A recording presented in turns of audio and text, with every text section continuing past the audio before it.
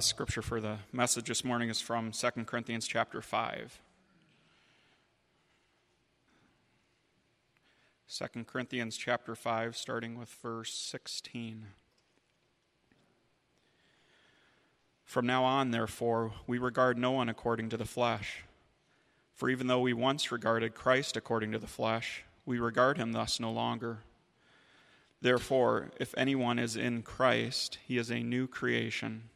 The old has passed away. Behold, the new has come.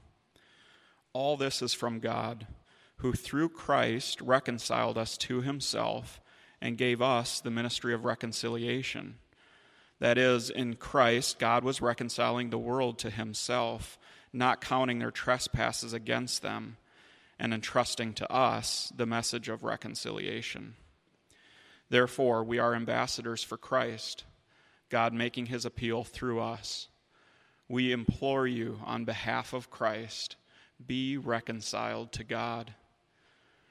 For our sake, he made him to be sin who knew no sin, so that in him we might become the righteousness of God.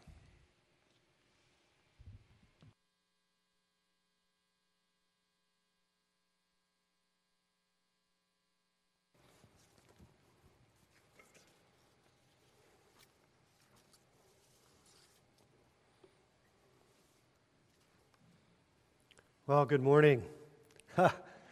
It's a pleasure to be here this morning. I'm excited to share what God is leading me to share with you today. And so hopefully this will be a rich experience of exploring God's Word regarding this passage of Scripture in 2 Corinthians 5. So first, let's just go over what my objective for the sermon today is. My objective is that at the end, you will have a deeper understanding and a commitment to lead a life of ambassadorship, which is not just a once-in-a-while thing, but it's a 24/7 role that Christ has called you to do. And also to at least be on the start of having some very practical to-dos and takeaways from today. So that's my objective. Hopefully, at the end, you can hold me accountable and say, Dave, you didn't get it, or, wow, I got it. So hopefully that's what we'll do. So let's pray. Father God, you are the King of the universe. You created all things for your glory. And you created us to bear your image in this world, again, for your glory. So, Lord, as you called us to be your image bearers, speak to us today as we explore this concept of ambassadorship, Lord, that we would truly understand it and comprehend it and embrace it as our role that you have called us to. Lord Jesus, come now and speak to us through your word. Amen. Well, good. Let's dive into the first verse of the text. In verse 16 it says, so from now on, now just as a footnote, I have been using the New International Version for my whole life, basically. And I've memorized a lot of Scripture in the NIV, and therefore I couldn't not preach from the NIV. So I've checked against other versions to make sure the words are good, and that I'm not leading you off a rabbit trail based on a different version than you're used to. So, at any rate, that footnote, I'm going to be reading and preaching from the NIV. So, as appropriate, we'll look at some other words, some other versions as well. So from now on, we regard no one from a worldly point of view. Though we once regarded Christ in this way, we do so no longer. Well, whenever you see a therefore, and in this case, it's kind of hidden a little bit by the word so instead of therefore, you need to ask what the therefore is there for. So let's look back. Usually you can help answer that question by going back in the Scripture a little bit. So let's go back to verse 13 and we'll read the context a little bit leading up to verse 16. If we're out of our mind, it is for the sake of God. If we are in our right mind, it is for you. For Christ's love compels us, because we are convinced that one died for all, and therefore all died. And he died for all, that those who live should no longer live for themselves, but for him who died for them and was raised again. So, as we look at that context, we see a motive for the therefore. And that motive is Christ's love compels us. Christ's love compels us. Now, as we look at some other definitions of compel, in the King James it says constraineth. The ESV says control. And also the word compel in New King James. So all those words imply some sort of force involved. There's a force involved in this motive. It's a motive. It's a force. Motivation is a force that moves us, right? So, just for example, magnets are compelled to join together or compelled to repel each other. So that's an example of compel, what compel really means. So Christ's love compels us to do what we're going to be exploring today. But there's also a reason in this passage. The reason is the reason behind the motive. So as we look at that, we see Christ died for all. I really believe that this is the reason behind the motive. Just like in magnetism, there's actually a scientific explanation for why those two magnets are compelled together, and that's called the force of magnetism. It's a physical force that draws those two magnets together or repels them if they're north-south. So Christ died for all is the reason. It's the reason behind the motive. But this begs the question, who is all? Who is the all in that passage? What do you think? Well, we don't know for sure, right? Because we don't know who are the elect. We can't know for sure until they actually are redeemed, right? Ephesians 2:1. You were dead in your sin. Now, this is an example of, in the Greek, that word you means you all. If we were in the South, you'd say, y'all were dead in your sin. 2 Timothy 2:10 adds some little color to that, and it says, endure everything for the sake of the elect. This shows there's a subset of the all, which is the elect, right? So let's look at Romans 8:15, especially in the second part of the verse. It says, the Spirit you receive brought about your adoption to sonship, and by Him we cry, Abba, Father. So there we see how we kind of know who the elect are. They're going to be ones whose Spirit cries out, Abba, Father. They're going to be ones that want to be part with the Father. They want to be in Christ with the Father. So, we don't know who the elect are until after it's evident. Based on that, how do we interact with all people? Are we only supposed to interact with fellow believers? No, may it never be. And I'm going to go through Scripture and make that case for you. So, not knowing who's elect, we're compelled to treat everyone as possible elect. Again, we're compelled, because Christ died for all, to treat all as possible elect. So back to verse 16, as we see on the screen. Regard no one from a worldly point of view. Again, that's making the case. We regard no one from a worldly point of view. So again, we're not supposed to just treat with the elect, but with all. That is what the therefore is there for. Because Christ died for all, we're compelled to treat no one from a worldly point of view. Well, what does it mean to treat people from a worldly point of view? Well, Paul gives an example of how not to treat people in that part B of verse 16, where he says, though we once regarded Christ in this way, we do so no longer. So that's Paul's negative example of how not to treat people from a worldly point of view.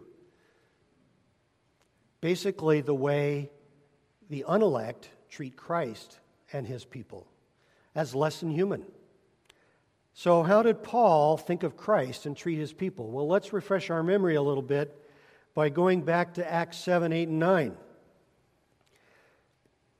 In Acts 7:57, Paul was right there when they stoned Stephen. And young Saul, at the time was his name, guarded their garments during the stoning. So he very much approved of that action of stoning Stephen. So he regarded Christ from a worldly point of view. It was intruding on his view of what his religion demanded of. In verse 8:1, Saul is breathing out murderous threats against the Lord's disciples. And in verse 9:2 in Acts, he's even going out of his way to persecute Christians by going to Damascus. By the way, I did a Google map search, and it's 202 miles as the crow flies from Jerusalem to Damascus, which is quite a trip, actually, in those days. So, Paul was definitely acting out of his own interest and treating Christ and his disciples from a worldly point of view. If anyone knew how to treat people from a worldly point of view, it was Paul. And I'm sure that's why he put this in this passage of verse 16. Now, I was asking myself, how would it be like to actually approve a stoning? And it made me think of a movie that highlights what it really means to stone someone. And it's a movie that was made several years ago called The Stoning of Soraya M. It was filmed by an Iranian film producer to highlight what happens when a village decides that an other is too other, and they're going to kill her for it. It started with her husband, but that movie graphically shows what it means to stone someone, and I would recommend it. It was produced by the same people who did the movie about Christ and his crucifixion as well. Was it The Passion of Christ, I think it was? Yeah. So, Jesus shows us a few more examples of how our heart is revealed in negative examples, how our heart is revealed by treating others as other. In Matthew 5.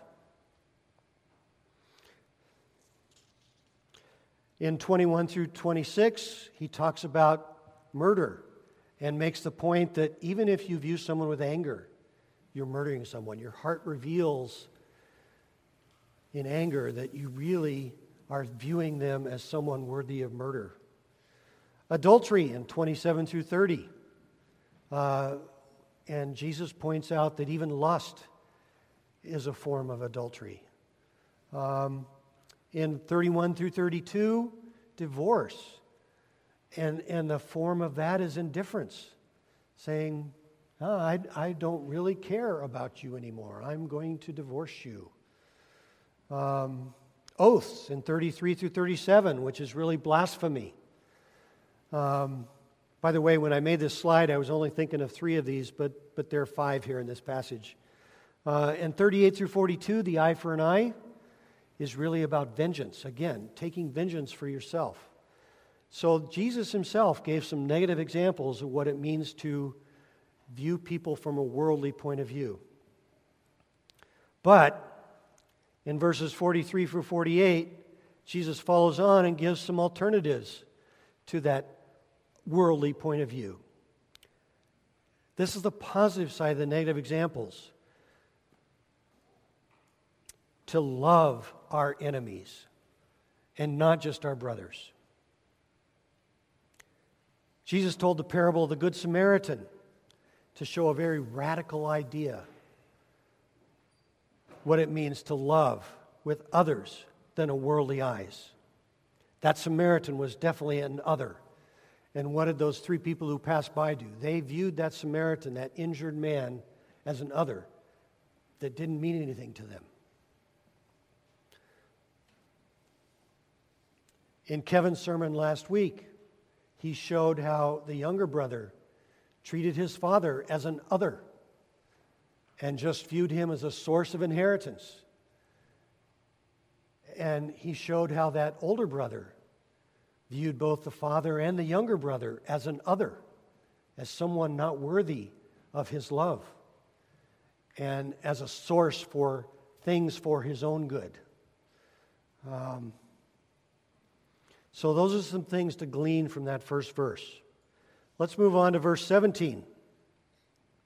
This is a verse that I memorized a long time ago. Therefore, if anyone is in Christ, he is a new creation. The old has gone, the new has come. This is a declaration of new citizenship. We are no longer citizens of this world, but of God's kingdom. In this world, what does it take to immigrate to a new country? It's not easy, is it? It's not meant to be easy. When you immigrate to a new country and become a citizen of that new country, your allegiance is now to that new country. Well, just to show you that by reading the word citizen into new creation, by saying, therefore, if anyone is in Christ, he is a new citizen, Philippians 3:20, Paul gets very explicit when he says, we are citizens of heaven. Philippians 3:20, we are citizens of heaven. Well, let's look at what it means to be a U.S. citizen for a minute. The United States Pledge of Allegiance is something that I recited every day in school when I was growing up, and I know it to this day because I recited it every day. I pledge allegiance to the flag of the United States of America and to the republic for which it stands, one nation under God, indivisible, with liberty and justice for all. That pledge is a pledge of allegiance to the country I'm a citizen of. And new citizens, when they become citizens of this country, learn that pledge and treat it as a very worthy thing to remind themselves why they became a citizen of this country, the liberty for all. Well, when we become citizens of heaven, we now have a pledge to say to the new country that we're citizens of. Some of you may or may not be familiar with this pledge. I remember reciting it to the flag of the Christian of Jesus in vacation Bible schools and things like that. I pledge allegiance to the Christian flag and to the Savior for whose kingdom it stands. One Savior, crucified, risen, and coming again with life and liberty to all who believe. That is the pledge that we can say now to Christ who saved us, who died for us, and rose again to give us citizenship in heaven, as Paul said in Philippians 3:20.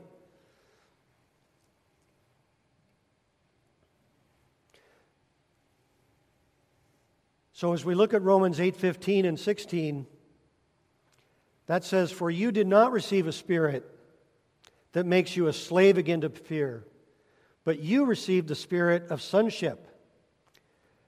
And we by him we cry, Abba, Father." And then in verse 16, "The Spirit himself testifies with our spirit that we are God's children."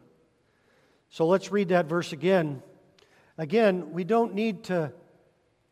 This is the symbol of what we get when we become a citizen of the United States of America, a passport that proves our identification as a citizen of the United States. But when we become citizens of heaven, what's our passport there? This passage shows us.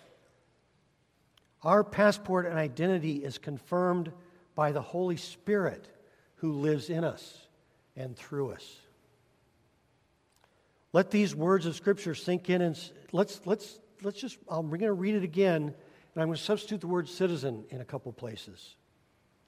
"For you did not receive a spirit that makes you a slave again to fear, but you received the spirit of citizenship. And by him we cry, Abba, Father. The Spirit himself testifies with our spirit that we are citizens of heaven." So, is your spirit predominantly a spirit of fear? Fear of failure, fear of disappointment, fear of lack of success, fear of disappointing others, lack of security, fearing the future? Or does your spirit sing out, Abba, Father, to the God who knows the number of hairs on your head? Abba, Father, you know the hairs on my head. You even know the number of quarks in the atoms in my body. How does this change in awareness occur? How do we become aware that we are citizens of heaven? How can we live that out 24/7? Well, we have to take our eyes off the world that we're temporarily living in, don't we? And remember that we're permanent citizens of God's kingdom. Well, we're going to explore some more how we do that. Hopefully by the end of this day, you will have some practical ways to take your eyes off the world and remember that we're now citizens of heaven. So let's look at verses 18 and 19 in the text. "All this is from God, who reconciled us to himself through Christ and gave us the ministry of reconciliation. That God was reconciling the world to himself in Christ, not counting men's sins against them. And he has committed to us the message of reconciliation." So what do we see in these two verses? Well, one, all this is from God.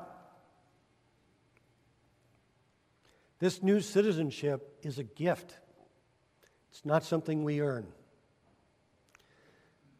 We don't earn it by deserving it.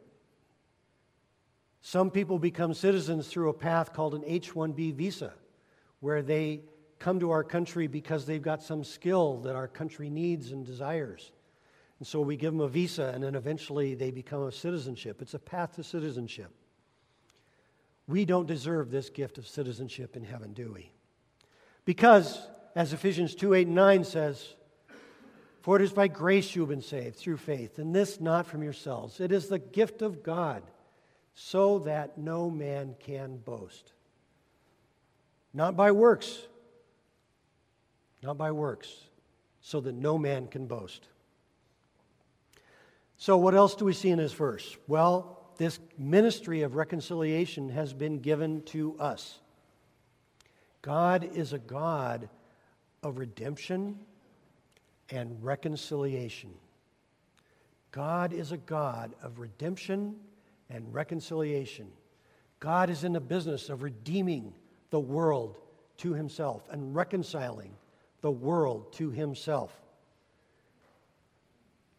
Now, we're created in his image. I prayed that in my opening prayer. If we look back at Genesis 1:26, where it says, God said, let us make man in our image, in our own likeness. We are the image bearers of God. So if we bear His image, we will reflect that image by being like Him, a reconciler. What else do we see in these two verses? Not counting men's sins against them. Not counting men's sins against them. If we bear His image, we will reflect that image and also be a reconciler and a redeemer. Well, let's look at the definition of reconcile briefly. In the dictionary, there's three bullets that come out in the dictionary. One means to restore friendly relations between. Another is cause to coexist in harmony, to make or show to be compatible. There's an accounting definition of reconciliation, and that's where one account is reconciled with another one to make sure that those two accounts match and show the same results. There's a biblical definition of reconciliation, and that's the end of estrangement. That estrangement is caused by original sin. That original sin causes estrangement between God and humanity. So the biblical definition of reconcile is to end that estrangement between God and man. Well, let's go back to this not counting men's sins against them for a bit. See if I did that. Nope.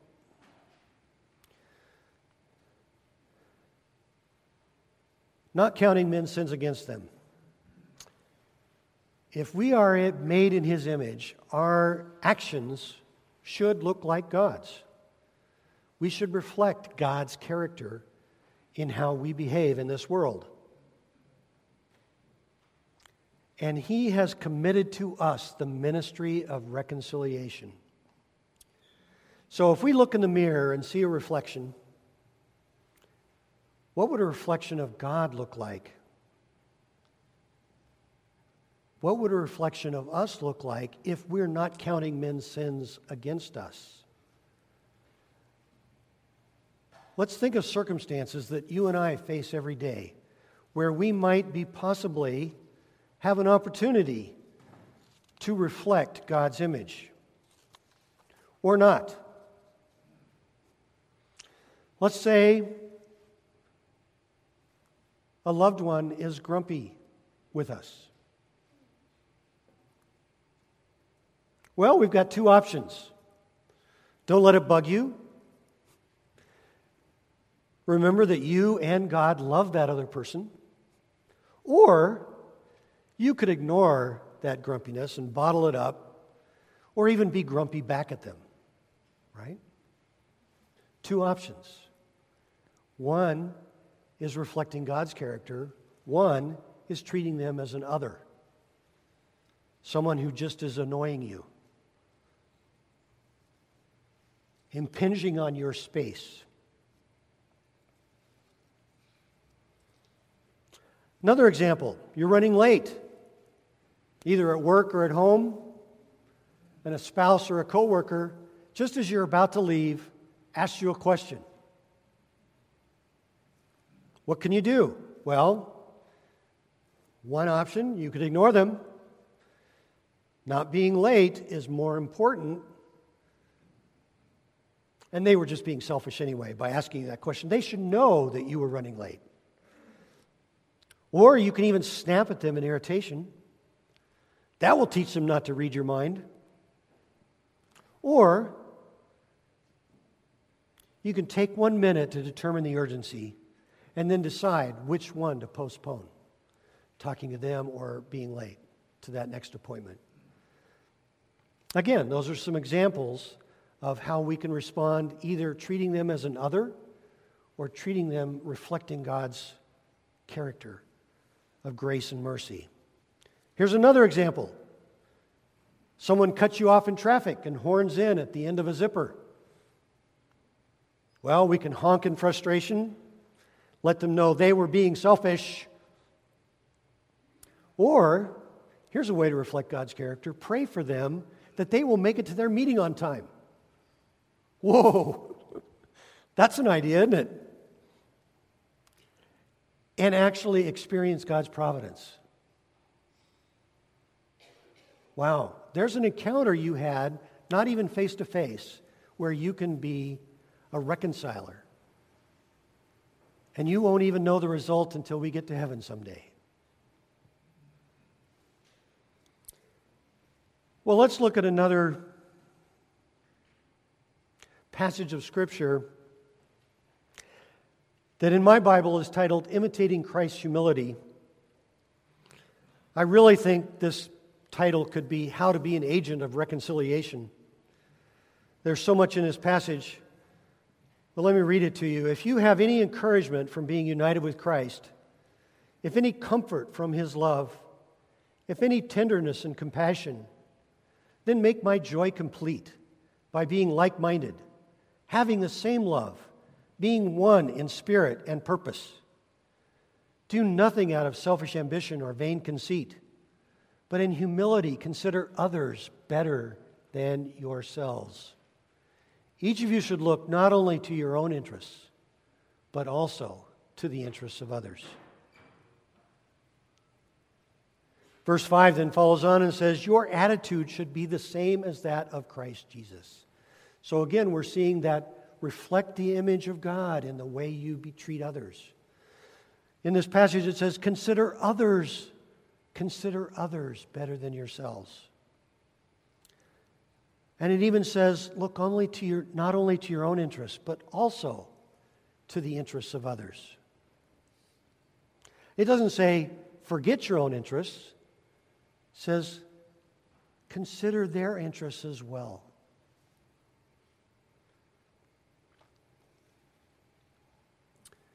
Well, good. Let's move on to verse 20.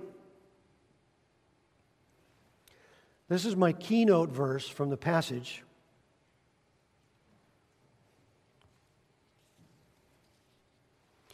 We are therefore Christ's ambassadors, as though God were making His appeal through us.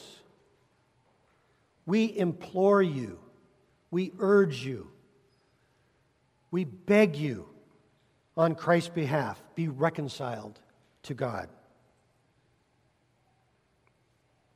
What does it mean to be an ambassador?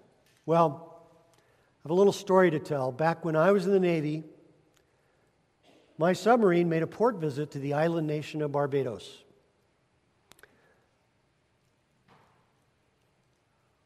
All the officers and the senior enlisted were invited to a reception at the embassy that night. We went. It was a pretty amazing reception. I had never been to an embassy reception before, even on a small island nation like Barbados. It was a big deal. The next day, the ambassador and a few other dignitaries were invited, the U.S. ambassador, that is, and a few other dignitaries from Barbados were invited down to our ship to tour the ship.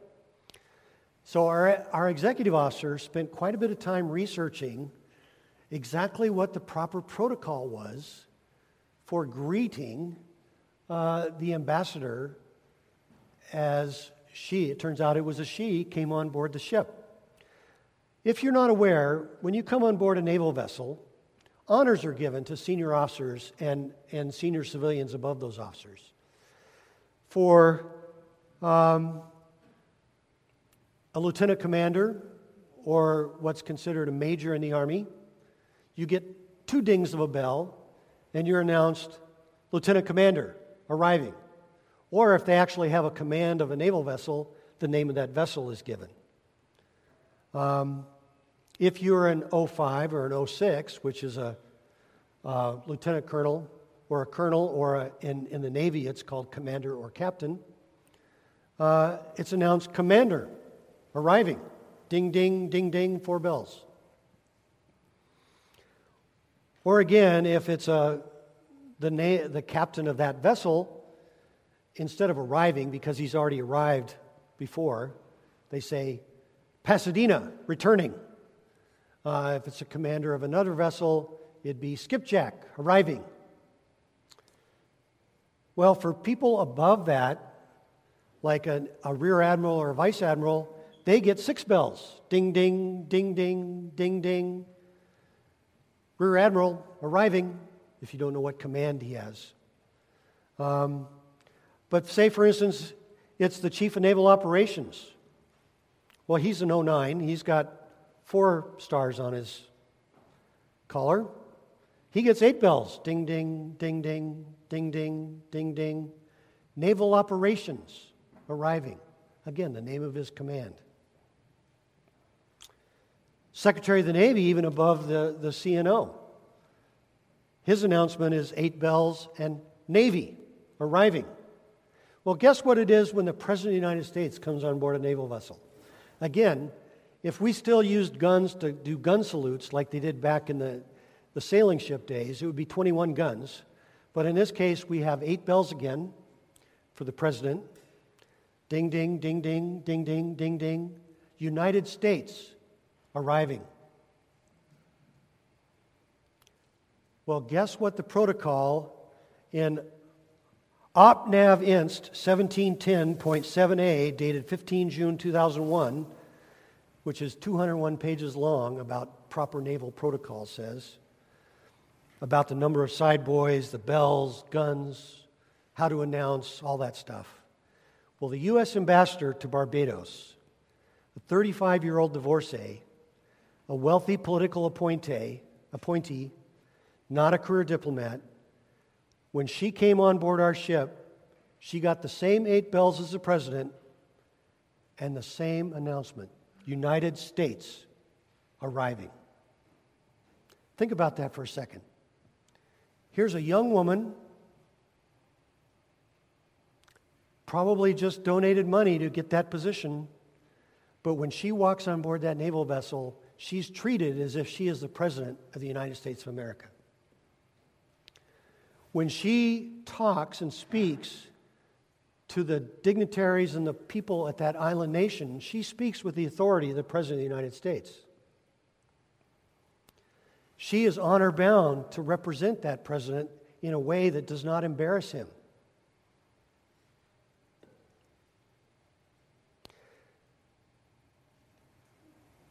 I tell this story to really get in your mind what it means to be an ambassador.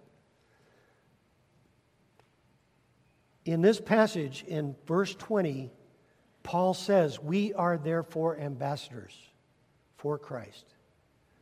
We have that same weighty responsibility to represent our King in our circumstances. We are never off stage or on vacation, just like the ambassador is not on vacation. Anywhere that ambassador goes, people know that's the ambassador. The car has flags on it that show that's, United States flag on the front bumper of that car. That's the ambassadors on board. We're never off stage. We're never on vacation. Your responsibility as ambassador is to never embarrass your leader by doing or saying something that would contradict them. Wow, that's a weighty responsibility. Well, as we look at this word ambassador in the text, it's the Greek word presbia. I'm not sure if I'm pronouncing it correctly. The only other usage in the Bible is in Ephesians 6:20, where Paul calls himself an ambassador in chains.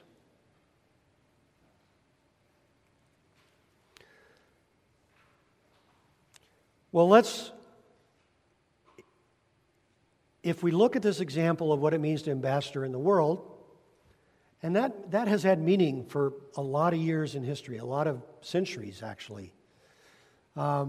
Ambassadors were typically given a seal that they had the responsibility, they could seal things in the name of that king or potentate. Well, let's look back through 2 Corinthians and Ephesians 6:20, just within the context, to see if we can get some ideas around what it means to be an ambassador.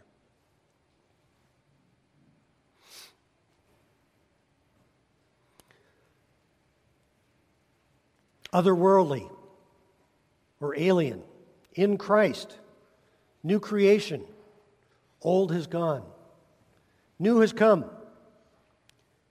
gift from God, reconciled to God. Our ministry is reconciliation. Not counting men's sins against them.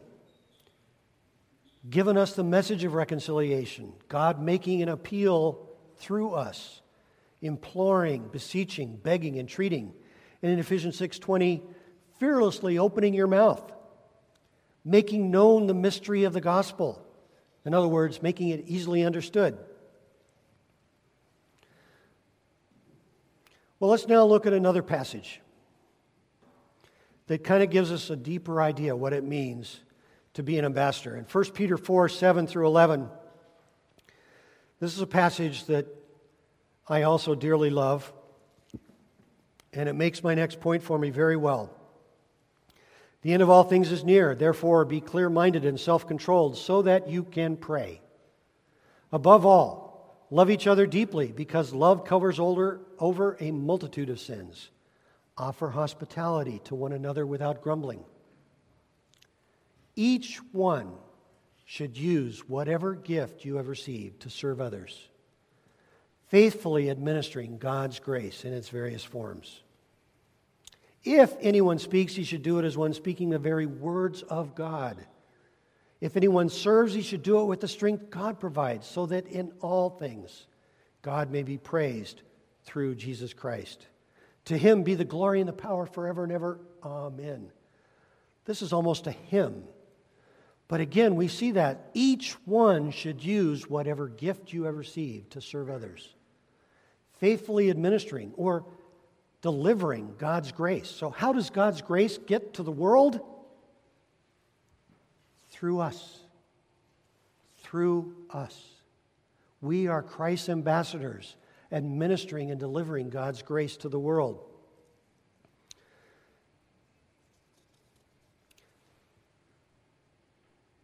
One more verse to make this point. Again, one of my favorites. So whether you eat or drink or whatever you do, do it all to the glory of God.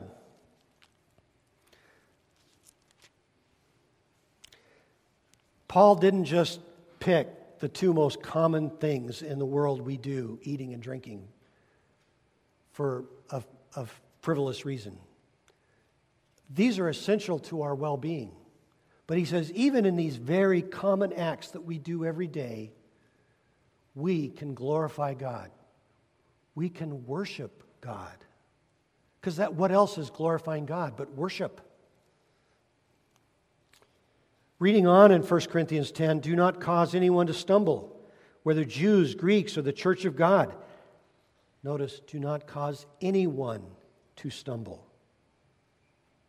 Even as I try to please everybody in every way, for I am not seeking my own good, but the good of many, so that they may be saved. Again, that's making the point. This life we live is not just a living within our holy huddle of the church. It's to anyone. It's so that they may be saved. And then Paul says in 11 verse 1, follow my example as I follow the example of Christ. So even if you read these two passages in 2 Corinthians and Ephesians 6 as saying Paul is claiming to be the ambassador and it's letting us off the hook, Paul does not let us off the hook there in 1 Corinthians 11:1. He goes, as I imitate Christ, so you imitate me. You are called to be an ambassador.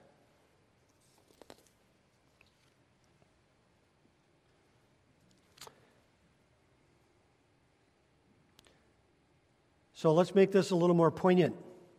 I'm not going to read these passages, but in Matthew 25, there are 3 parables that Jesus uses to illustrate that we are held responsible for what we do on this earth. And when we go to the judgment seat of Christ, the books will be opened, and all that we have done will be revealed. And these parables point out that you want to hear the words, well done, good and faithful servant. You did what I called you to do. You used the talents that I gave you for my glory, to reconcile the world to myself. As it says in 1 Peter, to faithfully deliver God's grace in its various forms by using our gifts, our skills, our talents, our time, our treasure, and all our abilities to reconcile the world to God in whatever circumstances you find yourself, at work, at play, with your family, within our church body, or even by yourself in the privacy of your home. And I should add, at school. 13-year-olds are not exempt from this call to be an ambassador. You can be an ambassador for Christ at school, too. All right, so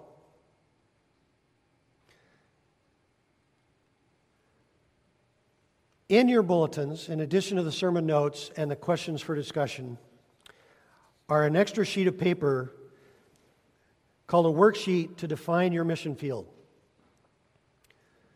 Now, some of you are sharing a bulletin. James in the back has some extra of these worksheets if you'd like to do it. I'm going to walk through this worksheet with you all and do this. So if you'd like an extra worksheet, just raise your hand and James will quick get you one.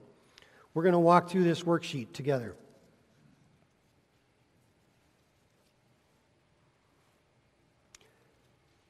This is a great exercise that really highlights for you and me what our mission field really is. So, as we look at this worksheet, you'll see there's a number of categories. What I want you to do on this worksheet is add up. We're going to add up the total at the end. But fill in the numbers for each of these categories. So, number of family members, immediate family members. And then think about, and we're going to think about this for a year period of time. Thank you, James. Appreciate it. We're going to think about this for a year-long period of time, just to really make the point. Number of extended family members that you have contact with or could have contact with over the next year. Number of people in our church body. There's not as many here today. I'd say there's probably about 110 to 120 of us here today. But there's about 180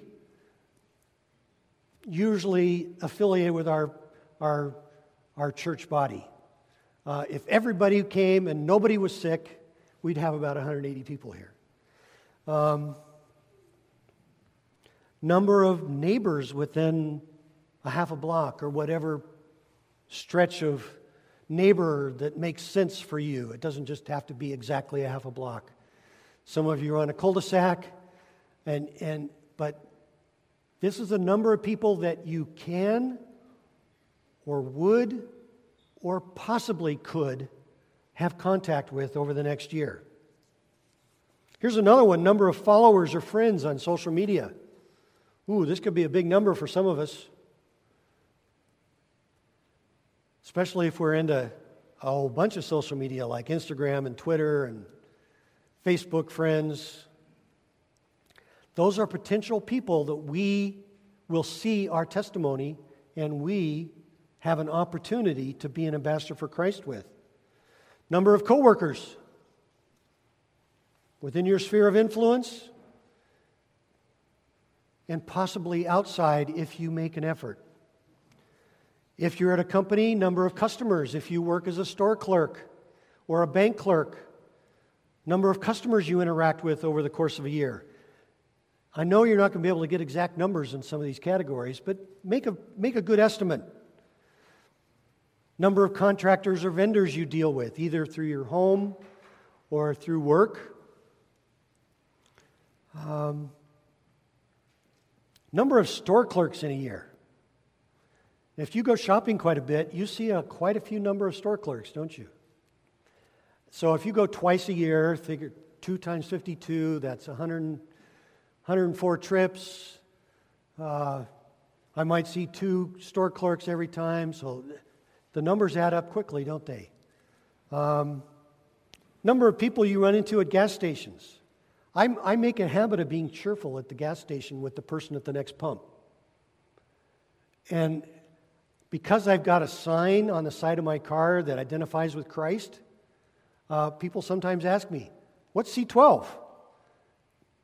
And I get an opportunity to be more than just a friendly face and a cheerful face, but actually tell about Christ to someone who is curious. Number of people on the highway. I mentioned earlier the opportunity you have to pray for someone when they cut you off.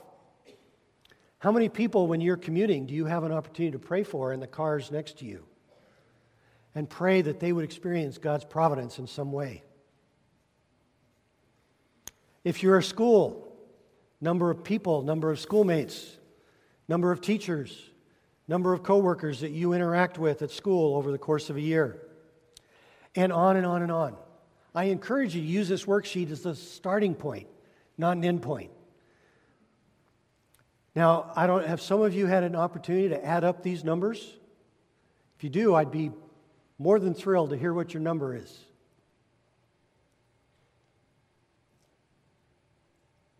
I did this exercise with a client of mine in C12, and he was the president of a small company with 30 employees.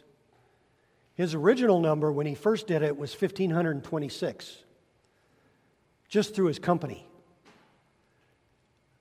Next year when he did it, it was more about 35,000 or so. Eric, when he first signed up with C12, told me, Dave, when I joined C12, it's because I just wanted biblical business advice, and I just viewed my work as a way to fund going to church on the weekend and doing ministry. He goes, I work during the week so I could do ministry on the weekend. This exercise has shown me I've got a mega church worth of ministry opportunity right at work. You do too. You've got a mega church worth of ministry opportunity all around you every day.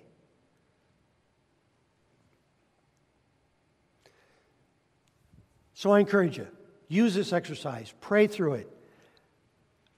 When you enter next devotionals, think through each of these categories and think, how could I be ambassador to store clerks that I meet throughout the year? How could I represent Christ well? How can I represent Christ on the highway as I'm commuting? Or on vacation, how can I represent Christ when I'm on vacation? It's a 24/7 calling, folks, not something we take a vacation from. So finally, the last verse in this passage is verse 21. God made him who had no sin to be sin for us, so that in him we might become the righteousness of God.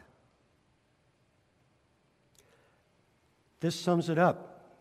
God made him who had no sin to be sin for us, so that in him we might become the ambassadors of Christ. We are called to be an ambassador for Christ 24/7. I hope that you walk away from this service today with that high and holy calling on your minds. And you don't forget this 6 months from now, a year from now. That's my hope and prayer. It's a high and holy calling to be the righteousness of God. This is weighty. It's weighty. It should scare you a little bit, right? But it's what can fuel this. Again, just like I pointed out earlier in the passage, Christ's love compels us in verse 14. Christ's love compels us. Well, in Job 29, Job is an example of someone who thought he was living for God. He could demonstrate by his actions. And chapter 29 points out all the different ways Job was an ambassador for Christ. But in verse 4, this points out what fueled Job's ambassadorship. Oh, for the days when I was in my prime, when God's intimate friendship blessed my house. That's what fuels this ambassadorship, God's intimate friendship. As we spend time with our Lord and Savior Jesus Christ, that's what fuels us to go be an ambassador the rest of the day. Now, I don't want you to walk away thinking, oh man, this is a big responsibility. I don't know if I can handle it. So that's why I put this last passage up here. Matthew 11, 28 through 30. Come to me, all you who are weary and burdened, and I will give you rest. Take my yoke upon you and learn from me, for I am gentle and humble in heart, and you will find rest for your souls. For my yoke is easy and my burden is light. This role of ambassador is not meant to overwhelm you. Jesus wants to meet you every morning and encourage you and soften your heart so that you see all those other people, those others in the world, not as bumpers in a pinball machine that just you bounce off of and you don't pay attention to. He wants you to see all those bumpers in the pinball machine of life as people that Christ loves, that He cares for, that you can love and care for too.